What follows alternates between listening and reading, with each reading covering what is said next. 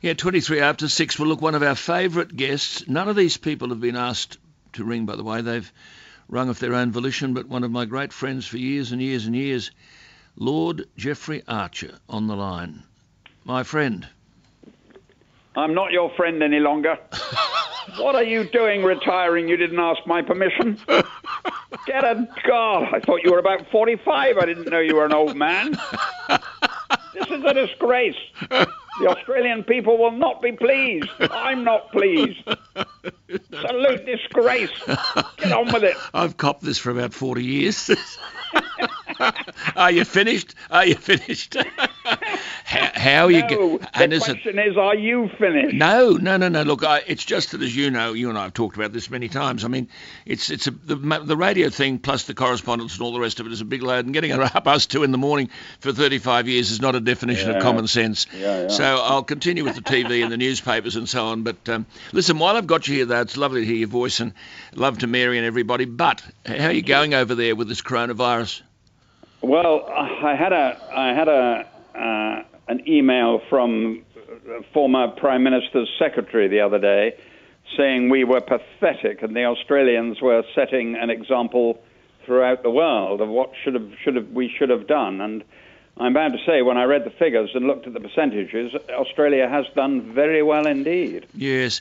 There's a trouble here, Jeffrey, isn't there, in the fact that we're always listening to the quote-unquote experts. It depends which experts you listen to. I mean, you've had this bloke Ferguson over there advising the government for I don't know how long, Neil Ferguson, and all his modelling has been a mile out on everything, whether it's swine flu, bird flu, SARS, and now this. Yeah. And when governments, and then if they ignore the experts, everyone climbs into them.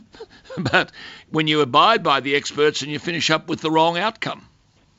That can be a great problem, because if you're not a scientist, if it's not your world, you're slightly in awe, and you follow the science, and then if it is wrong, just as politicians are wrong, just as commentators are wrong, yes, if you're the politician, you get told off and you get the blame. I accept that.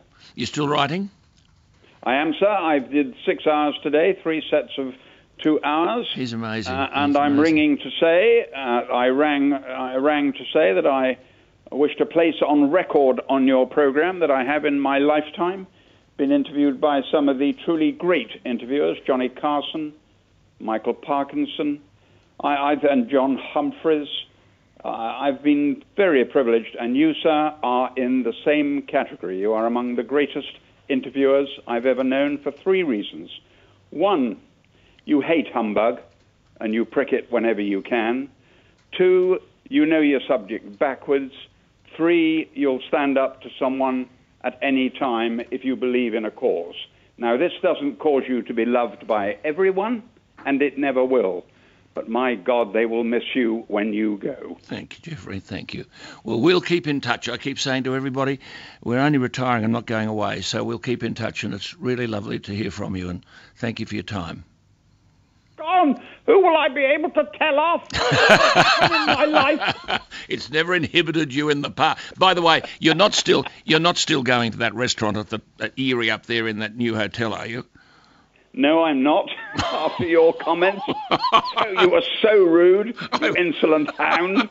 I don't know how I've tolerated 40 years of you, Alan Jones. Since the days when you beat England, Ireland, Scotland and Wales and the barbarians and sent us all home in tears. And I persuaded you to cheer. I persuaded you to cheer for us. Good on you, Jeffrey. Thank you, my friend. Thank you, my friend. Thank you, sir. All the best. Okay, bye-bye, Jeffery Archer.